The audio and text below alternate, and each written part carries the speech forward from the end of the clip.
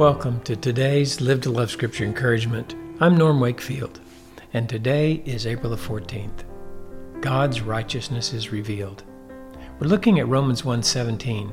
For in it the righteousness of God is revealed from faith to faith, as it is written, but the righteous man shall live by faith. Today we are encouraged by these two wonderful realities. One, the gift of the righteousness of God is revealed in the gospel. And two, the recipients of that gift of righteousness are revealed as God gives them faith to believe to the end of their lives in God's promise through Jesus Christ. Paul drew these two realities from Scripture. He cites, quote, but the righteous man shall live by faith, close quote. How does a man who is a sinner, an enemy of God, live before God rather than be condemned?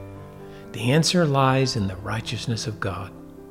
God's righteousness demands that everyone be righteous, 100% conformity to the law of God.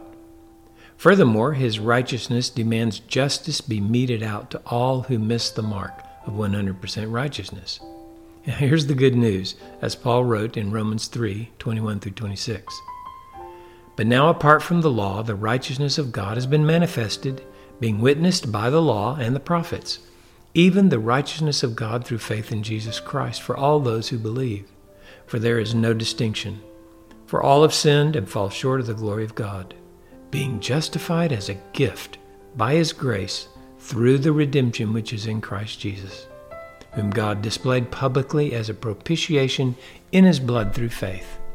This was to demonstrate His righteousness, because in the forbearance of God, He passed over the sins previously committed, for the demonstration, I say, of His righteousness at the present time, so that He would be just and the justifier of the one who has faith in Jesus.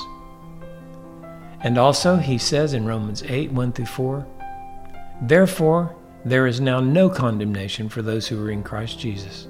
For the law of the Spirit of life in Christ Jesus has set you free from the law of sin and of death. For what the law could not do, weak as it was through the flesh, God did, sending His own Son in the likeness of sinful flesh and as an offering for sin. He condemned sin in the flesh, so that the requirement of the law might be fulfilled in us, who do not walk according to the flesh, but according to the Spirit. In Jesus, God is both just and justifier. His righteousness is revealed both in dealing with our sins and in giving us the righteousness of His Son as a gift.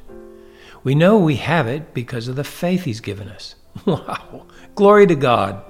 This is one of the many reasons I say we were saved to live to love with Jesus.